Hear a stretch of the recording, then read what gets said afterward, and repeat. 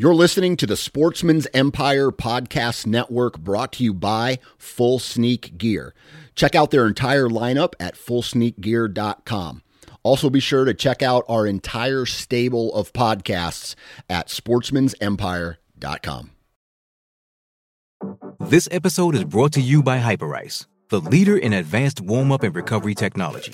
They have tons of innovative products, like Venom-heated wearables to help soothe sore back muscles, Normatec compression boots to speed up recovery and increase circulation, and Hypervolt massage guns to improve mobility.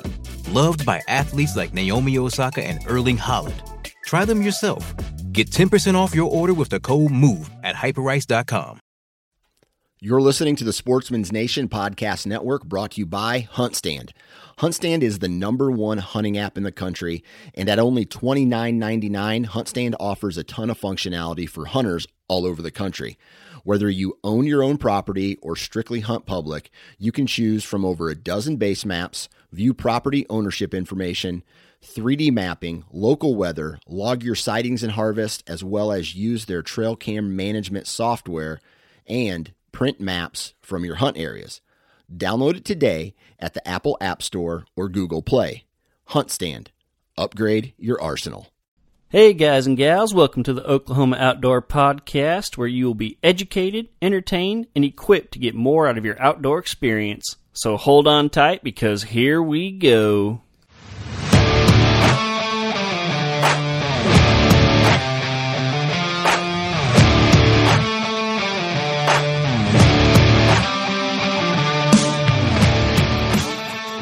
Welcome to the show, everybody, but more important than that, welcome to November. If you're listening to this the day it comes out, it's November 1st. If you're listening to this after the day it comes out, it's probably still November. So either way, guess what? It's November. It's that special time of year. It is time for the deer to go crazy. It is time for just awesomeness, all around awesomeness in the woods. I'm sitting here recording this as this cold front is moving in.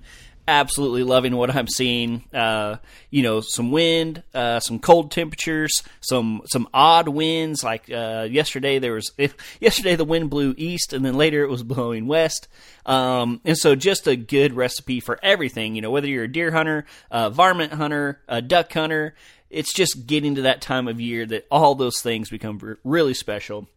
And so I'm glad you guys are here this week. I'm going to keep this intro pretty darn short. I got a great interview with my new friend, Shane Roy, and it's a good one. And we had a really long but awesome talk, and so I'm excited to get into it.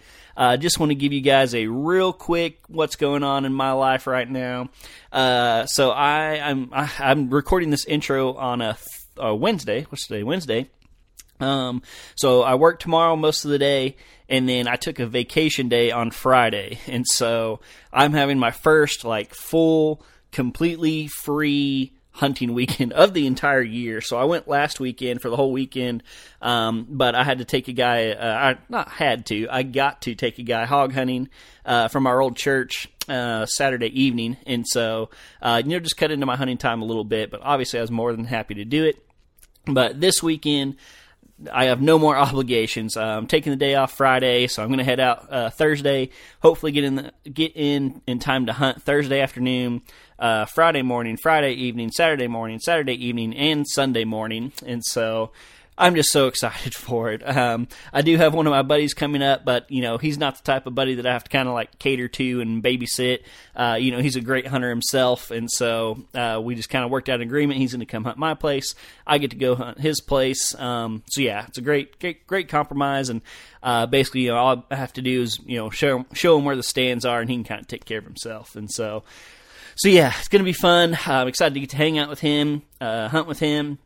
Hunt all weekend. I'm just so ready. The weather could not be any more perfect.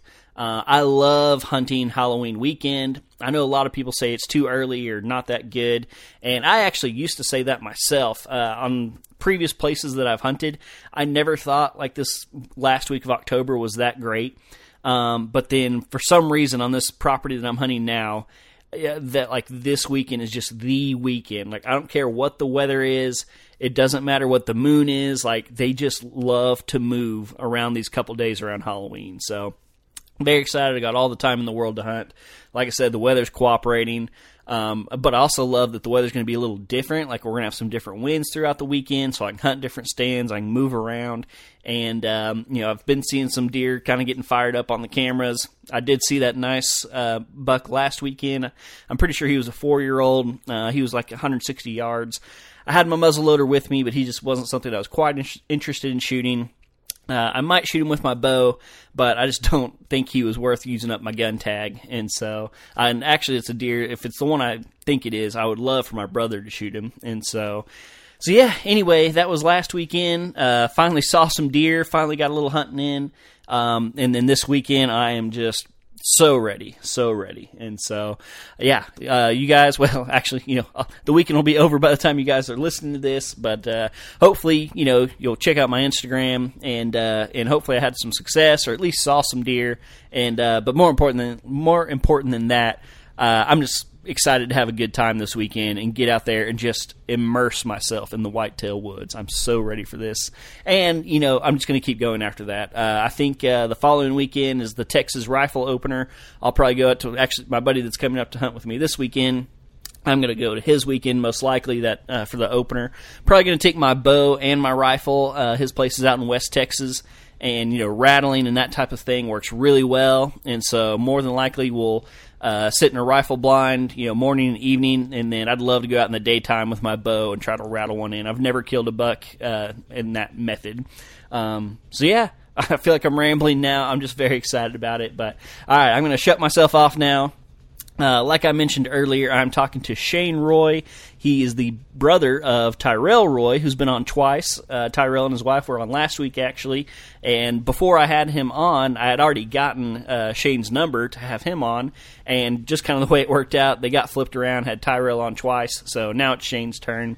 And it was a really cool podcast. And we even got a little bonus at the beginning that I wasn't quite expecting, but it worked out really well. Shane is a professional cameraman. He's filmed for multiple TV shows, shows that are on TV, shows that are on YouTube, just all around. And so yeah, he gets to talk about that a little bit. He talks about some South Dakota mule deer hunting. He talks about hunting some whitetails in Oklahoma. And he's just a cool guy. And so I hope you guys are ready for this. Like I said, it's a nice long one. So sit back, relax, and enjoy this episode. And good luck to you all in this upcoming weeks. All right, here's my interview with Shane Roy. Hey, everybody. Welcome to the show today. And today we're talking to Shane Roy. How you doing, Shane? I'm doing well. How are you doing? I'm doing just fine. And for those of you listening, you might recognize that last name. That's because Shane is the brother of last week's guest, Tyrell. And Shane, which one of you guys is older? Tyrell is. Tyrell's older. All right, you're the younger brother. I like that. So am I. Yeah, that's right, yeah. Nice. Well, Shane, before we get going here, why don't you just tell everybody, who you are, where you're from, and what you do for a living? Yeah, my name's Shane Roy. I'm from, central Oklahoma originally, but the last few years I've moved up here, kind of northwest Oklahoma. My wife is from up here, and I'm 24 years old, and I guess I film hunts for a living, basically. Yeah, I definitely pretty good gig. I definitely want to get into that. So I followed your Instagram page a while back, and I've loved your photography, but I actually didn't realize till we started talking that you actually did it for a living. And so why don't you tell everybody kind of how you got into that and who you work for and everything? Yeah.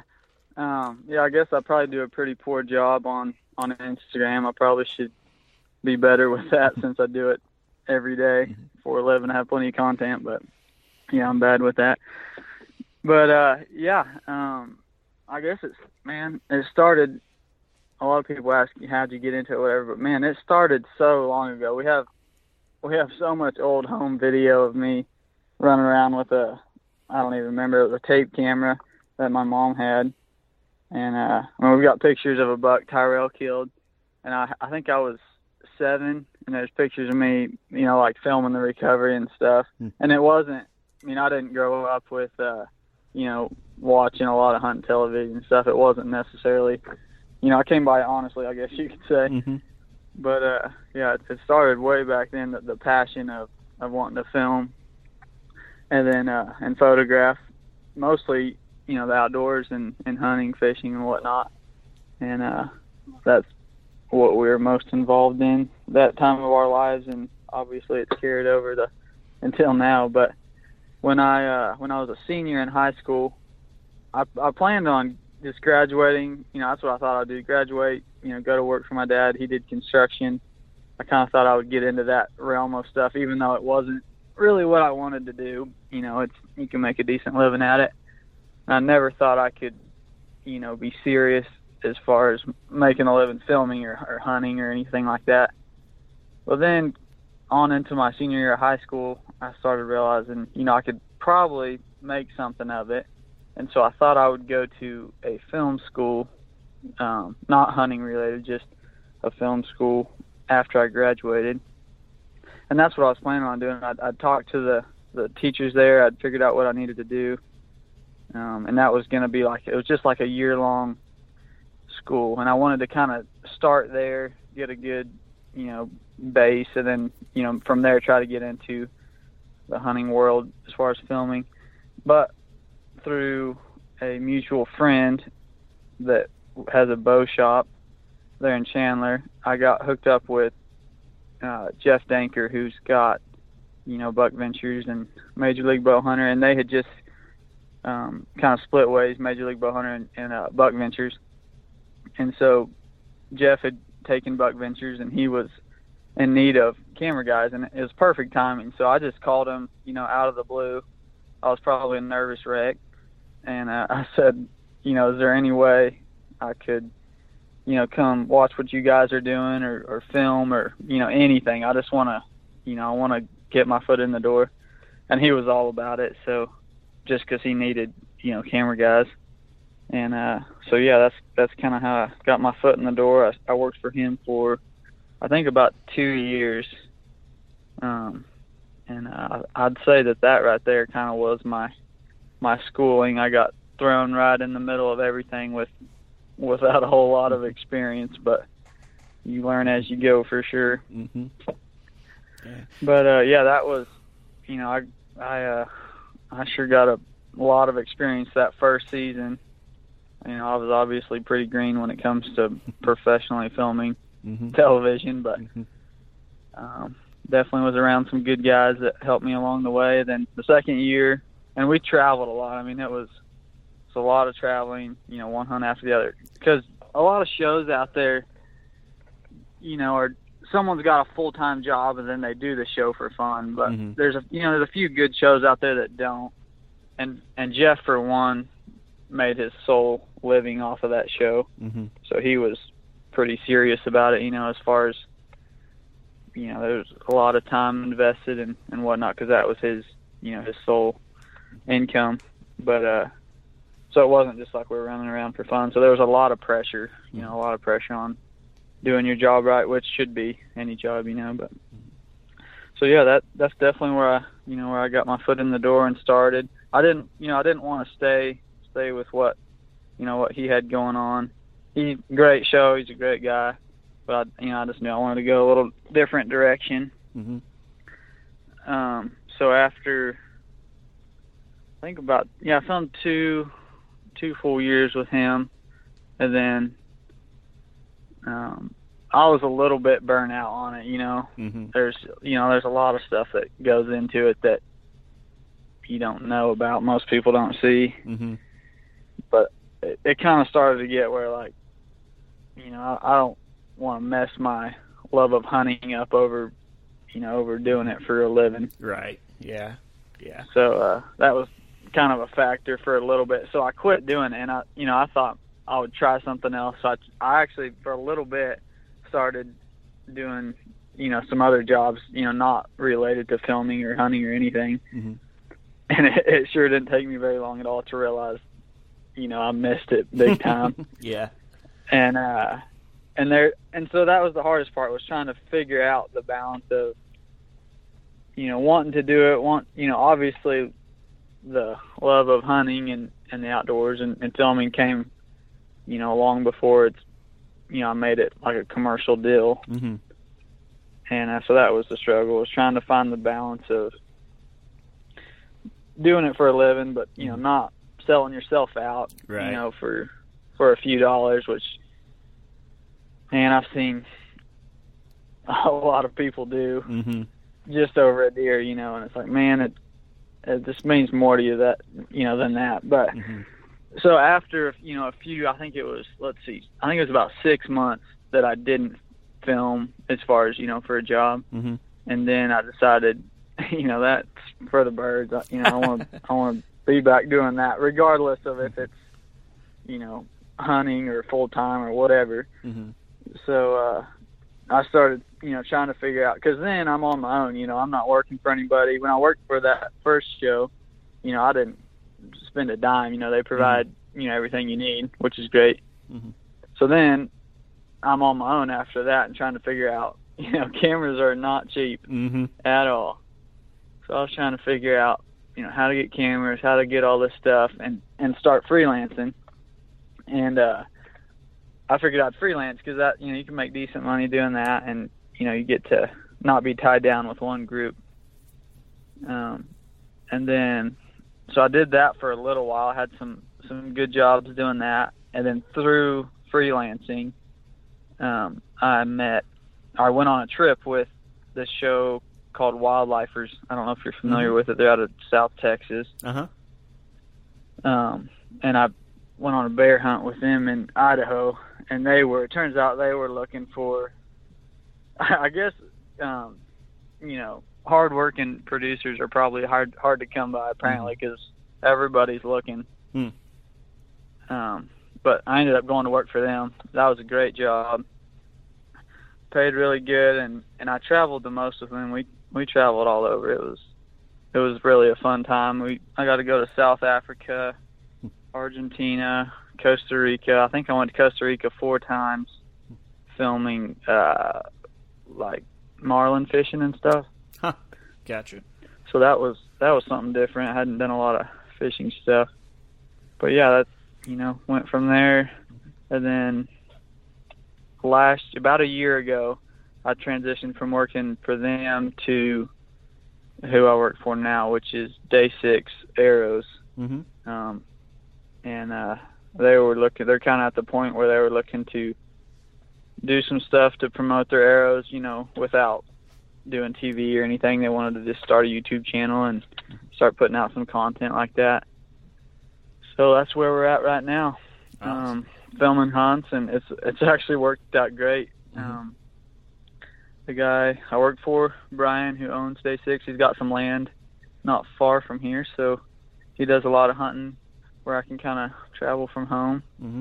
So that's awesome. I'm kind of glad that I'm not traveling quite as much.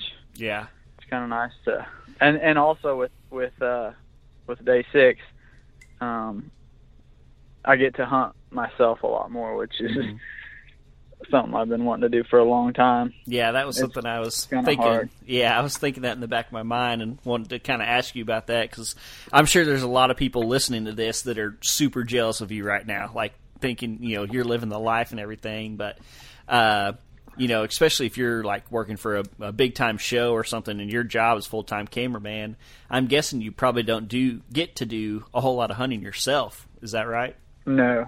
Oh yeah, not at all. Yeah. So when I worked for Jeff, I hunted very little. In between. So there was I think 4 full-time during the fall. There was 4 of us filming full-time or maybe, I don't remember, maybe 2, and then a couple other guys part-time filming. And so we would, you know, we'd go on 3 or 4 or 5 trips filming. And then, you know, we'd stay back for one trip and someone else would go, just to try to not get so burnt out. I know it sounds funny getting burnt out on that stuff, but man, yeah, you sure do. I believe it. When you're traveling like that, oh man. Yeah. And it turns into a job real quick when you're not hunting, you know, and it's But so when I would stay back for one trip, I'd get a little bit of time to hunt, but it's not enough to, you know, you can't figure your deer out. You can't. It's just tough. Yeah. So it's kind of like, you're giving up that, to me it was a fair trade, because I'd rather do that than go, build houses or pour concrete or, any trade like that. But yeah, I didn't miss it. And so that's after, 4 or 5 years of that, of not getting, and I killed a deer. I'd probably kill, a nice buck every year or something. I'd have enough time to do, to kill something, but, not seriously hunt or do much else. So after 4 or 5 years of that, that's part of my decision, to transfer into where I'm at now. I have a lot more downtime as far as traveling, and he's the guy I work for is all about, me hunting and, and filming myself and stuff like that. So. Gotcha. Yeah. Very cool. I got one last question before we kind of transition out of this stuff. As a, full-time cameraman, and photographer, would you consider yourself like a videographer first and a hunter second, or are you a hunter first and kind of a videographer? Which passion feeds which? Definitely a hunter first. Yeah. Gotcha. And it's certainly helped me out tremendously, like having kind of the background that I do. I mean, like growing up, as I'm sure you've talked about with Tyrell, that was about all we did. We were homeschooled growing up until I was in high school. I went to public school when I was in high school, but we had a lot of freedom to hunt and to run around, and that was just what we did. So, that was fantastic. And I've followed in Tyrell's footsteps a lot when I was younger, and learned a lot from him, but that definitely helped me out a lot when it came to filming, because, and most of the people that I have worked for, that's like the number one thing they say is, we want you to be a good hunter first and then a cameraman. Because if you get, there's some people out there that are just fantastic, cinematographers, photographers, but maybe don't have a whole lot of experience in the woods. And if you're in a tree stand, and you might hunt 10 days to get one chance at a deer, and that deer walks in, you better know pretty well what you can get away with and what you can't, know? Yeah. Or you're going to end up without a job. Yeah. Gotcha. Yeah. So that helped me out a lot, just having that background, hunting and and whatnot. But it just went hand in hand for me when I figured out when we started filming stuff, and it was just so cool. The first thing I ever filmed, I think, hunting wise, as far as in the tree stand, was Tyrell shooting a doe with his bow. I filmed that on one of those cameras that takes a little tape. It was a Sony camera. I don't remember the model, but it's super loud. It dings when it turns on, So you had to have it on and rolling before any deer got close. But I remember thinking, we got back home and we're watching it back, and we thought that was the coolest thing, that you could play it back. You could see where your arrow hit. And yeah, it just kind of took off from there. Gotcha. Awesome, man. Awesome. That's cool. And I think a lot of people are going to kind of relate to that and find that interesting. Like I said, there's probably a lot of people listening to it very jealous of you right now. So, yeah, well, I get that a lot, and it's like, man, like I have to tell myself all the time, like, be satisfied with what you have, regardless of what it is, Because, people say it all the time. I can't tell you how many, like, guys my age or, they're a little bit younger or whatever. Yep. It's like, man, you got it going on. And I've just been blessed, and I was in the right place at the right time. I mean, obviously you work hard and whatnot, but there's a lot of people out there that could definitely do it better than me, but, definitely a blessing for sure. But it's not all what it seems sometimes. Yeah. Yeah, I'm sure. But overall, it's special, no doubt. Yeah. Gotcha. Awesome, man. Well, cool. That was a sweet little bonus segment that I wasn't expecting, but yeah, I think a lot of people find that interesting, so I love it. But the main reason I contacted you is because you've had some pretty awesome success twice already this year. And so yeah, I'd love to hear about that. And so you've got a big old muley and a nice whitetail this year. And so I'm gonna at this point hand the reins to you and let's jump into story time. Yeah, so we started the season off heading out to Colorado first part of September.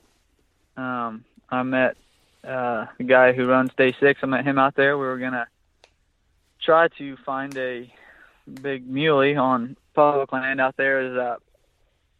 There's no over-the-counter units for deer in Colorado, but there's units you can draw with, basically 1 point. Mm-hmm.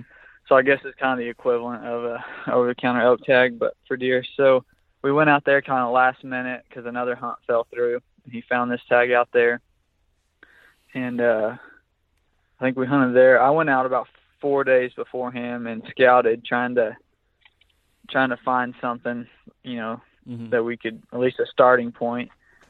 And it was tough. I saw a few really good bucks, and of course they were all on the river bottoms and private. Mm-hmm.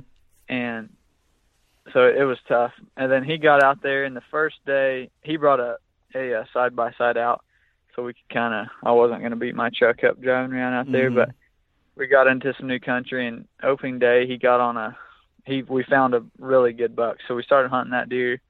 Had a bunch of close calls, just couldn't make it happen. And then I was going to go, he had to go home on like the 10th. I was going to go buy me an over-the-counter elk tag and hunt up there around Steamboat in Colorado. But I'm actually building a little house here in Oklahoma, and my sheetrockers fell through, so I decided to come home, take care of that, try to figure out the next step on that. So I did end up doing that, and then I headed back to Colorado to film my mom, who was given a private land archery voucher up there in Colorado, kind of near where they're at. Mm-hmm. So that was a pretty special deal. She's been wanting to bow hunt for elk for a long time, but definitely takes a few years as a resident, let alone a non-resident, to draw a tag in the unit where they're at. Mm-hmm. So it was pretty cool. She got this tag gifted to her, and we were going to go up there. I was going to film that, try to make a film out of it. It's a great piece of property. Not, nothing huge as far as mm-hmm. bulls go, but, there's a lot of elk. Mm-hmm. We had a great hunt. She ended up shooting at one and missing it. It was a quick rush shot in thick timber, so that was a bummer deal. We had a buddy calling for us, called in. Mm. I think he called in 4 bulls on the last day we were there. He came up and called for us, Uh-huh. and it was crazy because she shot at this one elk that came in, and she actually ended up shooting him. We thought she did hit him, but we weren't sure how the shot was, and it ended up just being like a clean backstrap shot. But we didn't know that at the time, Mm-hmm.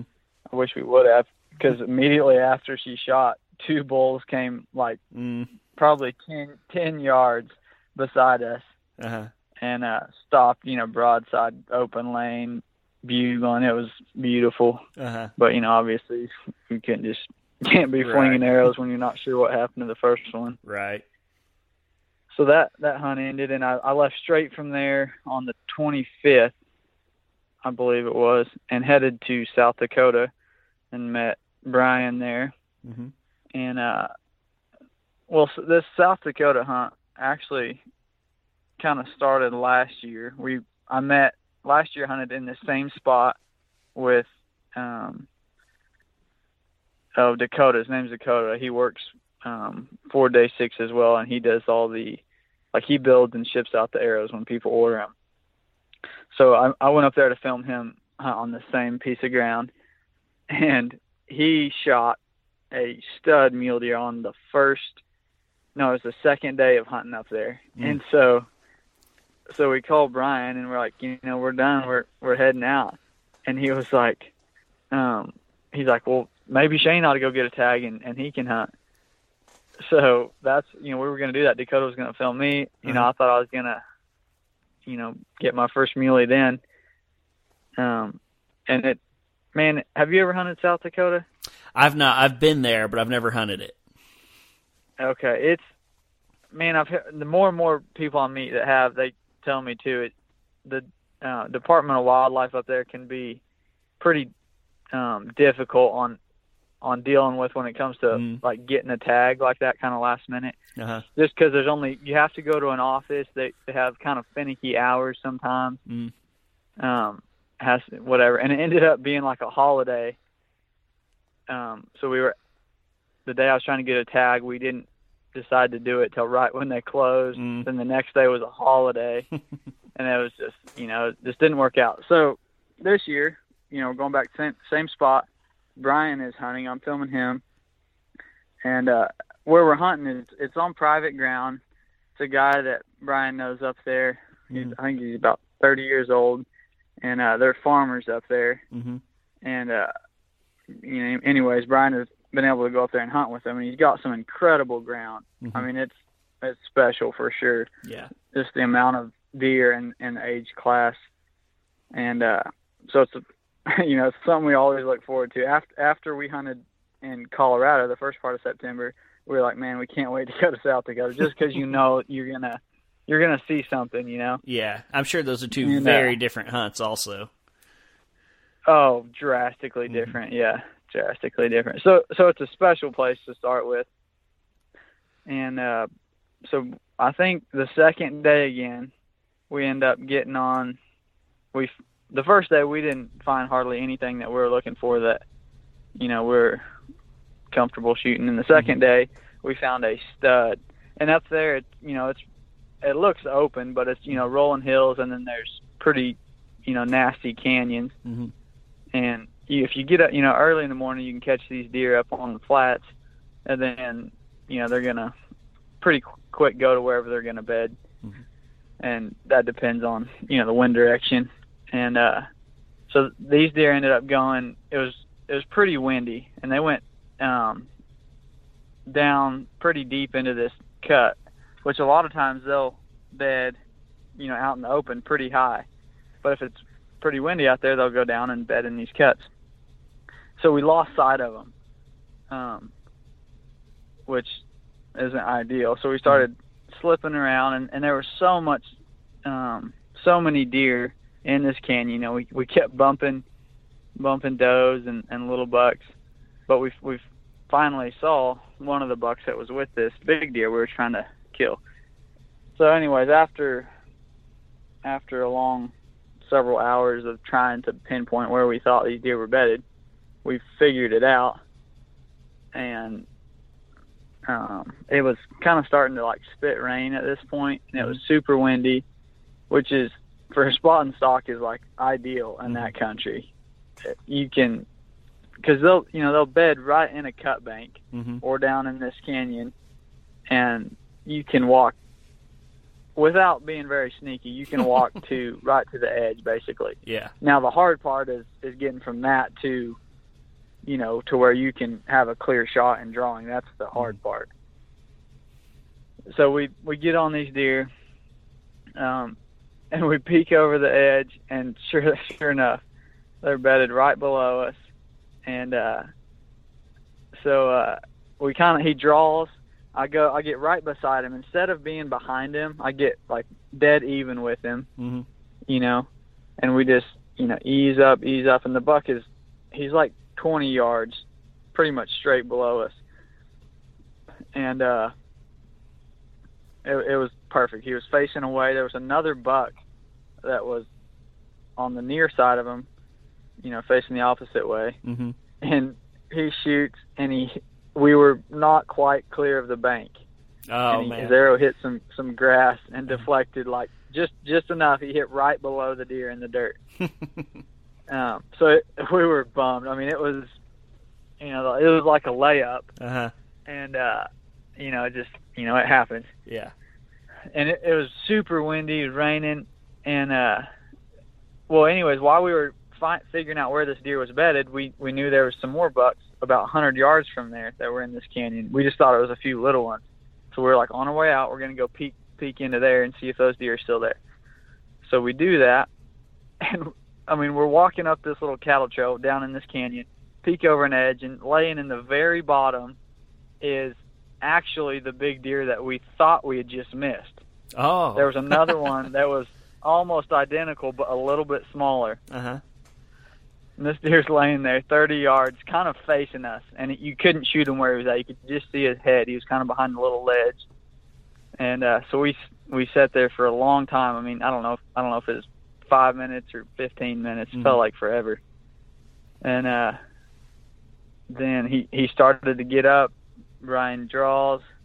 I mean, it was perfect. He kind of figured out we were there. He could see us a little bit, I think. And I mean, he pinwheeled him right before he took off. You know, he ran 50 yards, piled up. So that was on the second day, and we were planning on being there like 5 days.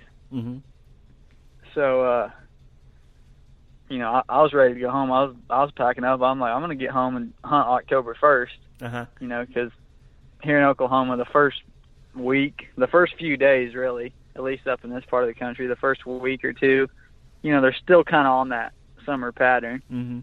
As far as, you know, they're still showing up daylight a little bit. So I'm ready to get home and shoot a deer. And Brian's like, well, you want to hunt? And I was like, well, sure. So this time, thankfully, it was still like, by the time we got that deer out, it was pouring rain. It was a mess. By the time we got it out, we were like 30 minutes from when the Game and Fish Department closed, which was like an hour away. So we get on the phone with them trying to figure it out. And they were like, you know, we ended up buying the tag online, but you have to have it printed at one of their offices, you know, on that, whatever, that certain material or whatever. Yeah. So anyways, this time it was definitely a different experience. Everybody that we talked to there at that office was super nice, super helpful. And a game warden offered to print the tag and just sit there and wait on us, which, you know, I was like, holy cow, that's awesome. So that's what happened. We get over there, meet him, get the tag. And as we got to Mobridge, that's what it is, Mobridge, South Dakota. It's quite the name. But we get there and we call the game warden to figure out where he's at. And he's like, meet me at the Dollar General. I got to go check on a moose. A random small bull moose had come into town, and there's not many bull moose right there, but I guess they're kind of starting to show up a little more there. And it was quite comical. The whole town turned out and was parked along the road trying to get pictures of it. But we got the tag, and then that next day, I've never killed a mule deer, so my expectations were pretty low. You know, anything mature, I was going to be happy with. Yeah. But the guy Lane, the guy that we were hunting with, and Brian, they were both, you know, like, man, let's find the biggest deer we can find. Let's, you know, take it down to the wire. And like right off the bat that morning, we saw an old, you know, big old 3x3.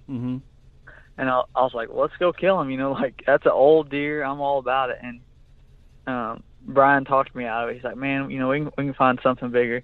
I was like, all right, man, I don't care, you know, whatever.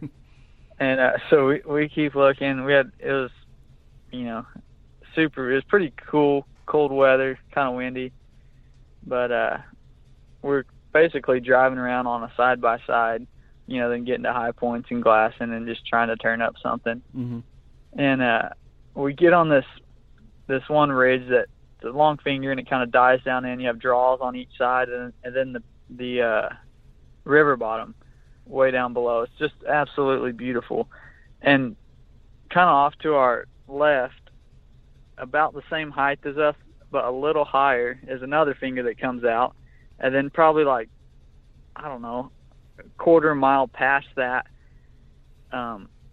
another like canyon comes up to an alfalfa field edge.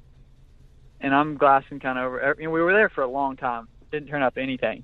And I'm glassing over towards that alfalfa edge, and I see a deer over there, a buck. And I'm like, man, you know, it looks like just the way it's acting and what we'd been seeing.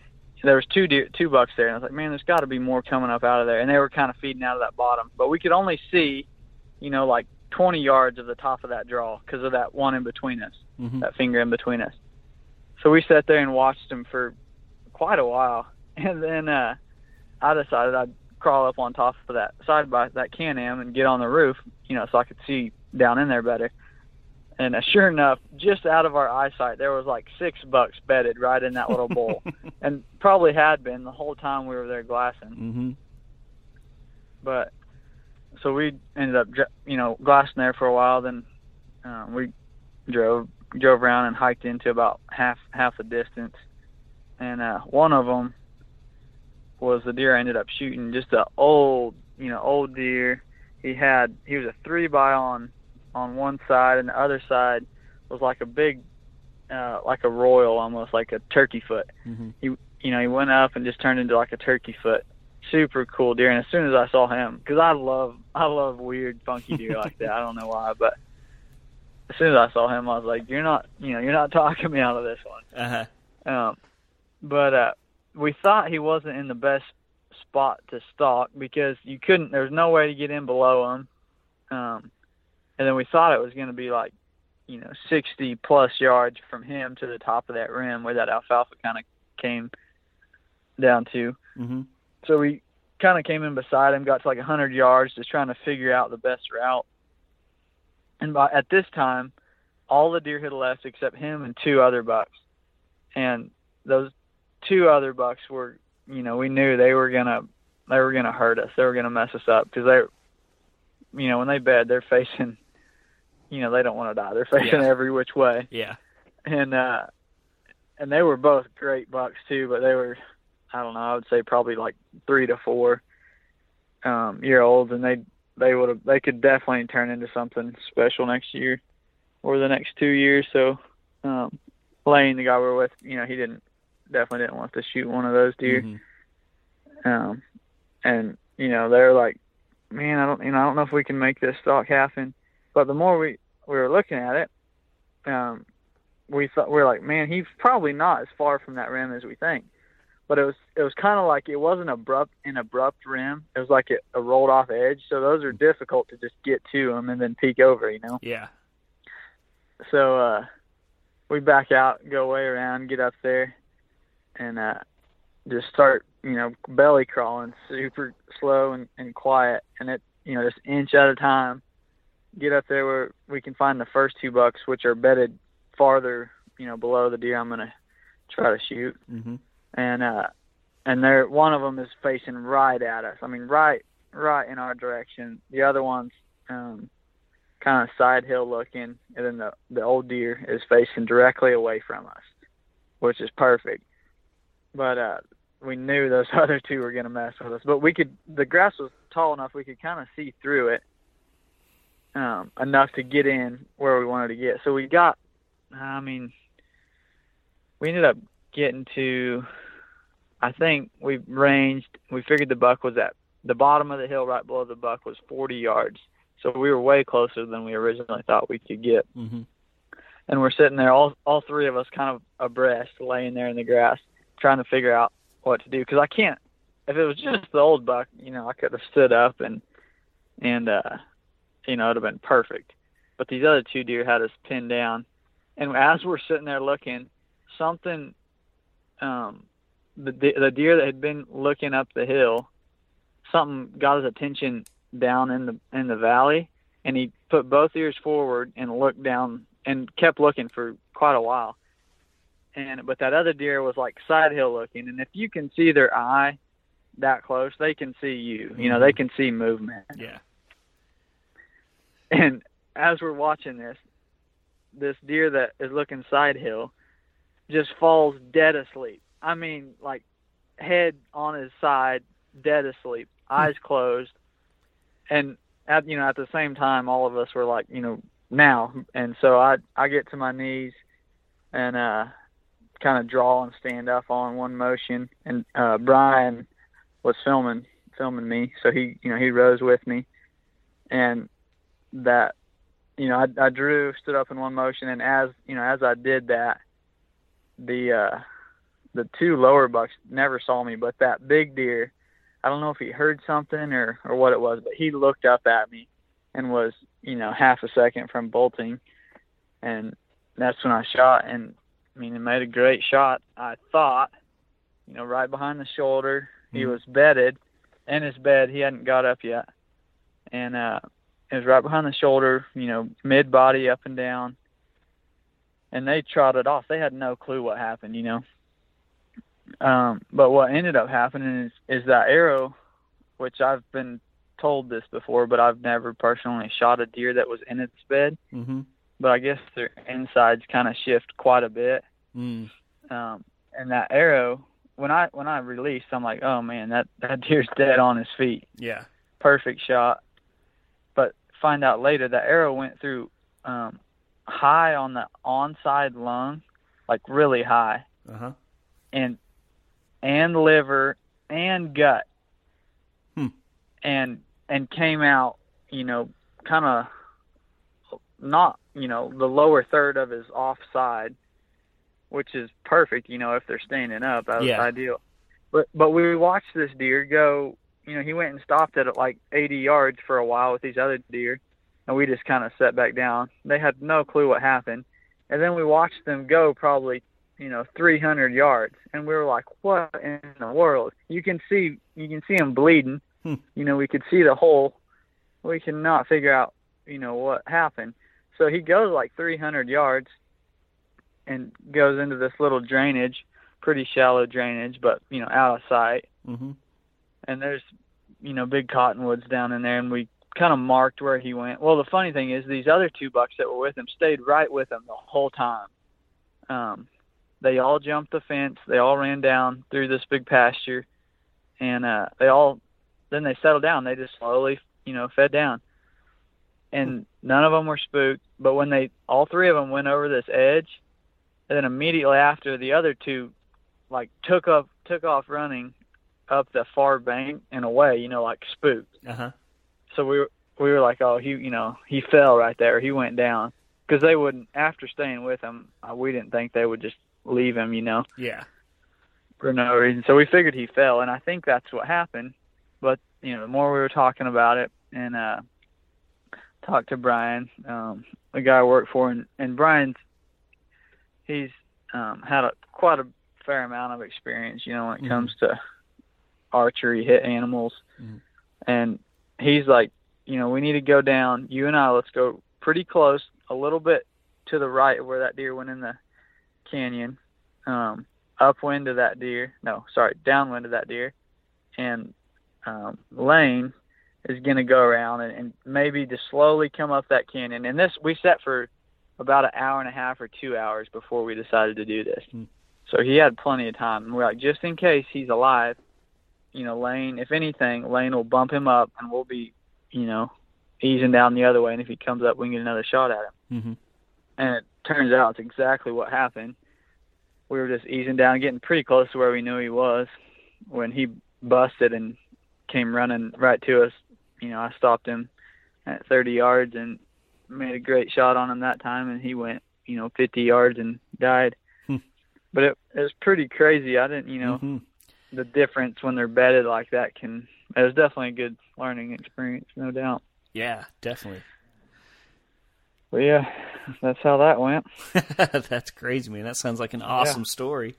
And it was a bonus deer for sure. I never thought going on that hunt I was gonna get attacked. Yeah, it's funny. I feel like anytime I hear a story or see a story or whatever from like Nebraska or South Dakota, kind of those like states that have good mule deer, but not necessarily like your typical mule deer states. I feel like they always talk about how like they always see a ton of does and then maybe some spikes, and it's either that's it or they see like the biggest buck they've ever seen. I feel like there's no in between bucks in those states. Like they're either a baby or they're a huge monster. Yeah, no, I agree for sure. Yeah, I've got a buddy that hunts a lot in Nebraska, and this year he went to South Dakota hunting, and the same thing. Mm-hmm. He's killed some giant muleys in Nebraska, over the years, but just from seeing his stories and pictures and stuff, he goes, you'll go a lot of miles and days without seeing a buck worth much. Mm-hmm. Yeah. And then, there's a giant, but it was an awesome hunt. Old deer, you know, such a cool buck, wide, pretty big frame. You know, he was just a 3x3 basically, not a high scoring deer, but man, I was ecstatic for sure. Yeah. The guard literally fell asleep. That's what did him in. That's exactly right. I mean, it was 100%. You know, that was exactly what we needed. Yeah, we got a lucky break. Yeah, that's awesome. Yeah. Awesome. So you got your first mule deer, and then you came on back to Oklahoma and got back to hunting. So tell us that story. Yeah, so we ended up, you know, that was on the third day of our hunt. That's when in South Dakota, that's when I killed that mule deer. So I ended up, I might have my days off, but I ended up coming home the day before. No, I ended up coming home October 1st. Mm-hmm. I'm driving home October 1st. I get home, and immediately, as soon as I get home, I go check a few cameras. And there was the only deer that I was willing to shoot was this old 8-point that had showed off on one of Tyrell's cameras on a place that he had got for him and I to hunt this year. It's the first year that we've hunted it. And as soon as we saw him, he's just a tank of a deer. I mean, probably 6 years old plus, you know, big old sagging belly, you know, not a high scoring deer, but big framey 8. And I decided that, you know, I would love to shoot that deer, or try to, you know, at least hunt him and play the game with him. And while I was gone, Tyrell was saying this deer was showing up, you know, regularly. He's like, you can probably kill this deer when you get back. So as soon as I got back, checked some cameras, and then we had corn put out and a camera on this place, and it's right next to the river, but we didn't have a tree stand up or anything. We just kind of set up corn and a camera, and it's along the river bottom, and these deer were bedding along the river bottom. It's real thick.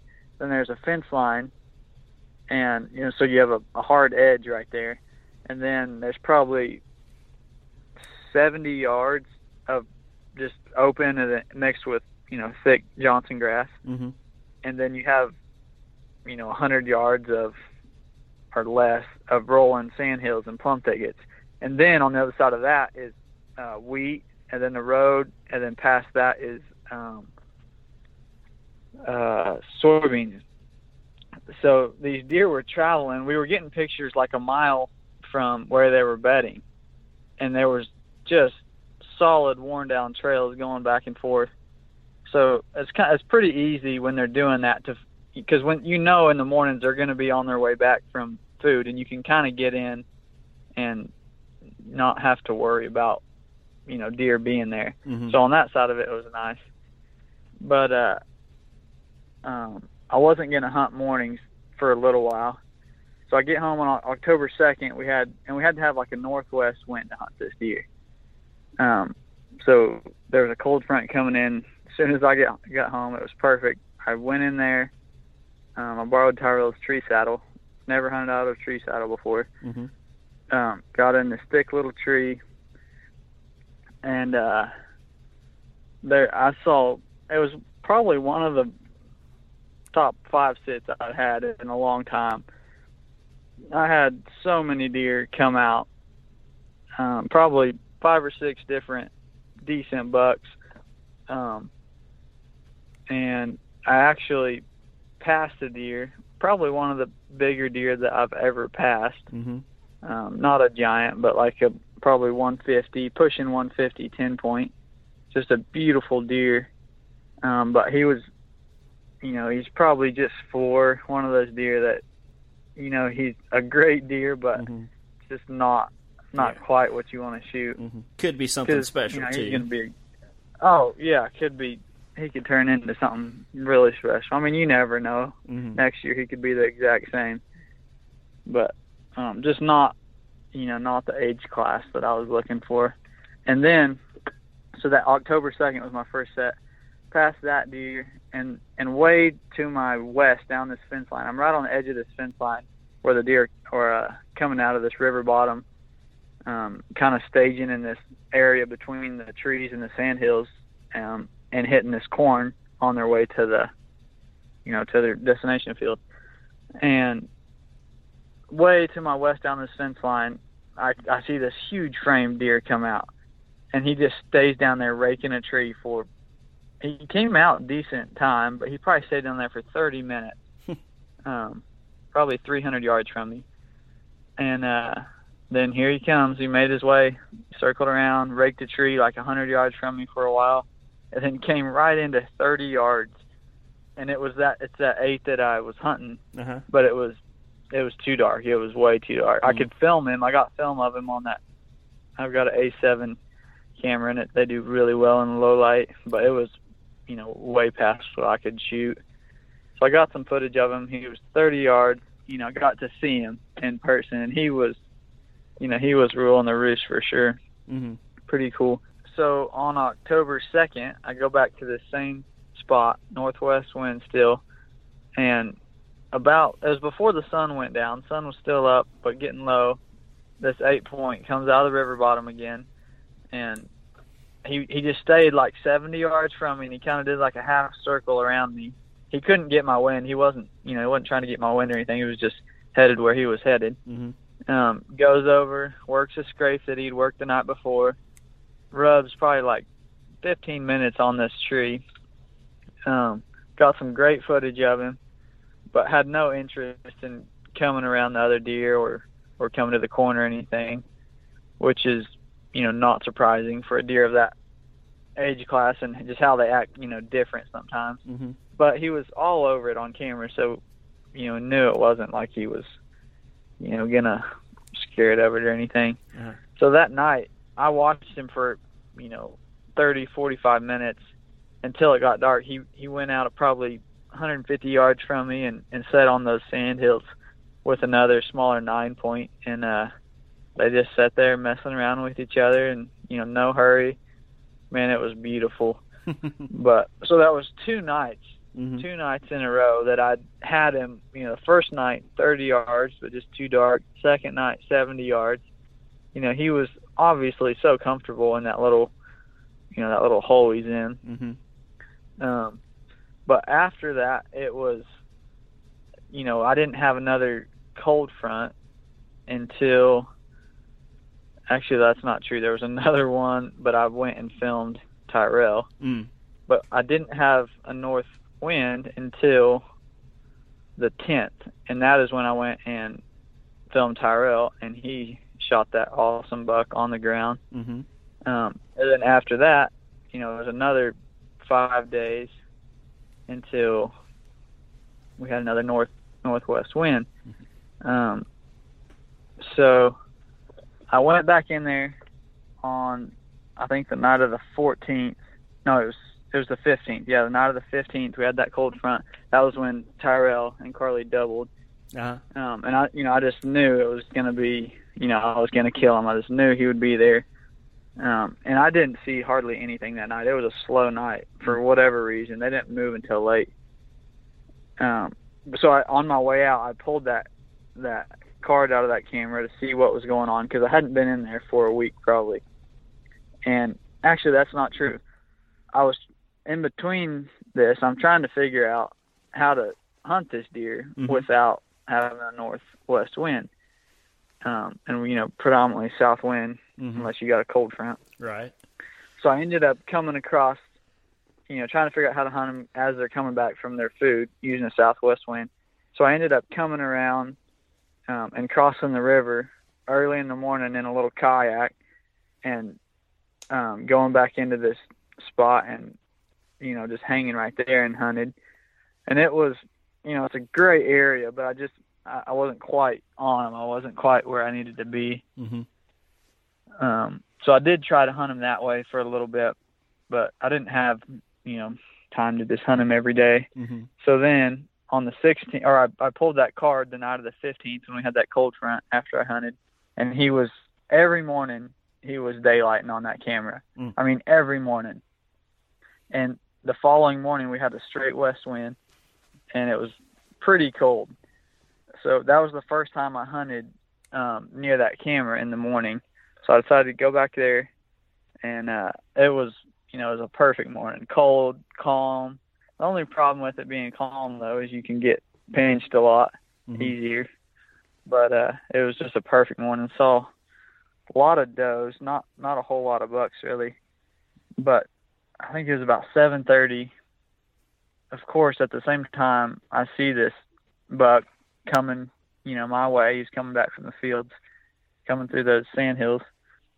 Straight to my downwind comes 6 does right along the fence. And he's, 100 yards from him, coming towards me too. Mm-hmm. And it's just going to be bad. It's got to be that timing when you have does coming downwind. Mm-hmm.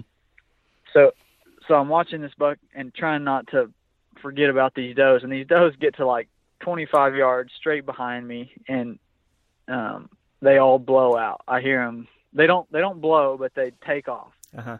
They definitely winded me. Well, actually, one of them blew, I think. And I see this buck. He's still like 100 yards. Kind of look over, but he didn't. The does really didn't freak out as much as I thought they would. Mm-hmm. And I thought they all left, but apparently they didn't. One of them had snuck back and was standing there like 20 yards just looking at me, trying to figure out what was going on. Mm-hmm. And so this buck is, making his way right to my tree through the that thick Johnson grass. And I'm self-filming, which obviously makes it more difficult. So I'm trying to get set up on him. And sure enough, that doe that had snuck back starts blowing. And he's looking, he's trying to figure out what it was. And he was going to come broadside past me at probably like 30 yards, 25, 30 yards. And as soon as that doe started stomping and blowing, he just stopped. And, he stayed 75 yards out there for a long time, just looking at that doe and trying to figure out what she was doing. And then finally she left, and he keeps coming. But instead of going straight north down into the river bottom, he kind of loops around to see what maybe that doe was looking at. Mm-hmm. And he ends up 5 yards from my tree, which is not ideal. Yeah. Not when you're trying to self-film anyways. Mm-hmm. And he's a great deer, an awesome 8, but it wasn't something that I would probably have shot off camera. It was something I really wanted to get on film because I'd had encounters with him. I had good footage of him. So he sits there looking right broadside from me at 5 yards, but I'm in a pretty thick tree, and I couldn't shoot him. I've got my camera on him, but I couldn't shoot him.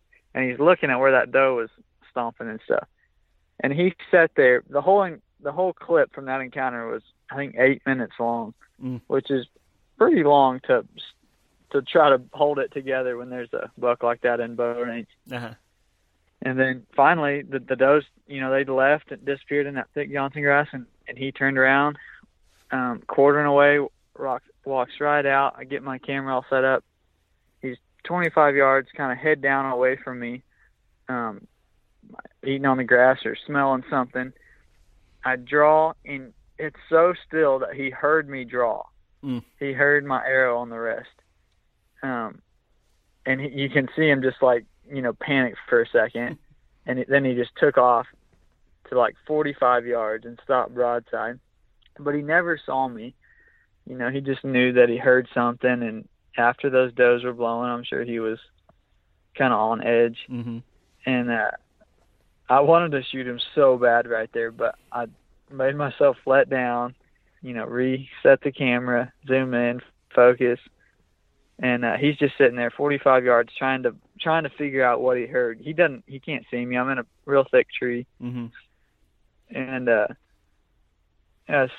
after, I don't know, he sat there a minute or so, and then he looked away, straight away from me, and was about to, turn and head on.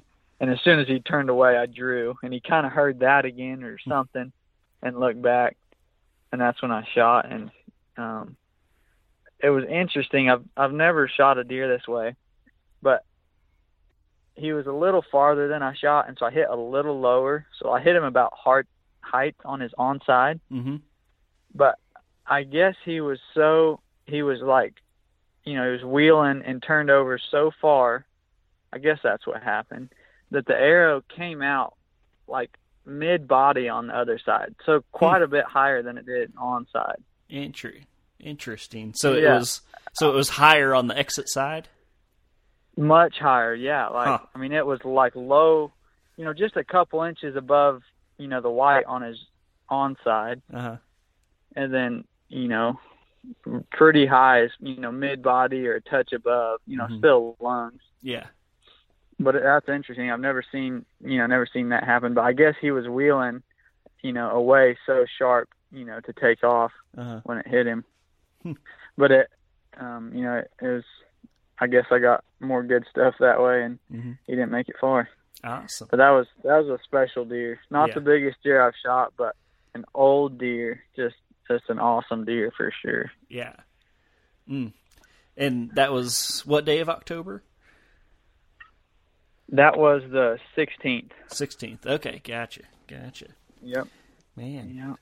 You and your brother, man, y'all are early season fools, aren't you? Hey, I'll take it whenever I can get it. I've got a guy coming up kind of this area next week that I've got to go film, so I'll be probably filming for a while. Gotcha. Gotta take advantage of it when you can. That's true. Well, cool, man. Yeah. Well, we're coming up on an hour, so we're probably gonna go ahead and shut it down. But I got to throw this out there. I think you're good luck. While you were telling your South Dakota story, my phone buzzed, and I just got a daylight picture of my number one buck. There we go. About 30 minutes ago. So yeah, you're my good luck charm. But, yeah, well, I wish I could come film you. I know it. That'd be awesome. Yeah, you need to go get him. I do. I'm taking a vacation day on Friday, and so I should be hunting hopefully by Thursday evening. So about 2 more days. Very nice. So yeah. Well, good luck to you. Thank you. Well, man, I'm trying to think. You did very good. You covered everything. Why don't you before we close out here, why don't you tell people where they can go to find your work? And, if somebody wants to hire you as a cameraman, why don't you, let them know where they can find you? Yeah, so basically about all I do social media-wise is Instagram, and that is Shane Roy with a double underscore between Shane and Roy. And then also if you want to see some of the films just from the last year or so since I've been working for Day 6, you can go to, on YouTube, go to Day 6 Gear, or their Instagram. I'm sure you can find the link from there. But we put out, I don't know, 5 or 6 films, I think, this past summer. Mm-hmm. Nothing too crazy, but there's some good hunts on there. So yeah, you can check that out. Awesome. Alrighty, man. Well, I think that's going to do it for us. I really appreciate you coming on, and good luck with the rest of your season. Yeah, well, thank you. Thanks for having me on. And there it is. Thank you, Shane, for coming on. I hope you guys enjoyed that one. Like I said, it was a nice long one, so I hope it made your day a little easier, your week a little shorter, whatever the case might be. I hope you guys enjoyed it. Like I said, I'm going to keep my part pretty short this week because we had a nice full-length podcast. The only thing I have left to say is just get out there and hunt, because it's that special time of year that we've been waiting for. That time is here. You can talk, tips and strategies all you want to, but I think the most important thing this time of year, this month of November, is to just be out there. Just spend time out there, because like everybody says, you never know when it's going to happen. You never know what could walk by.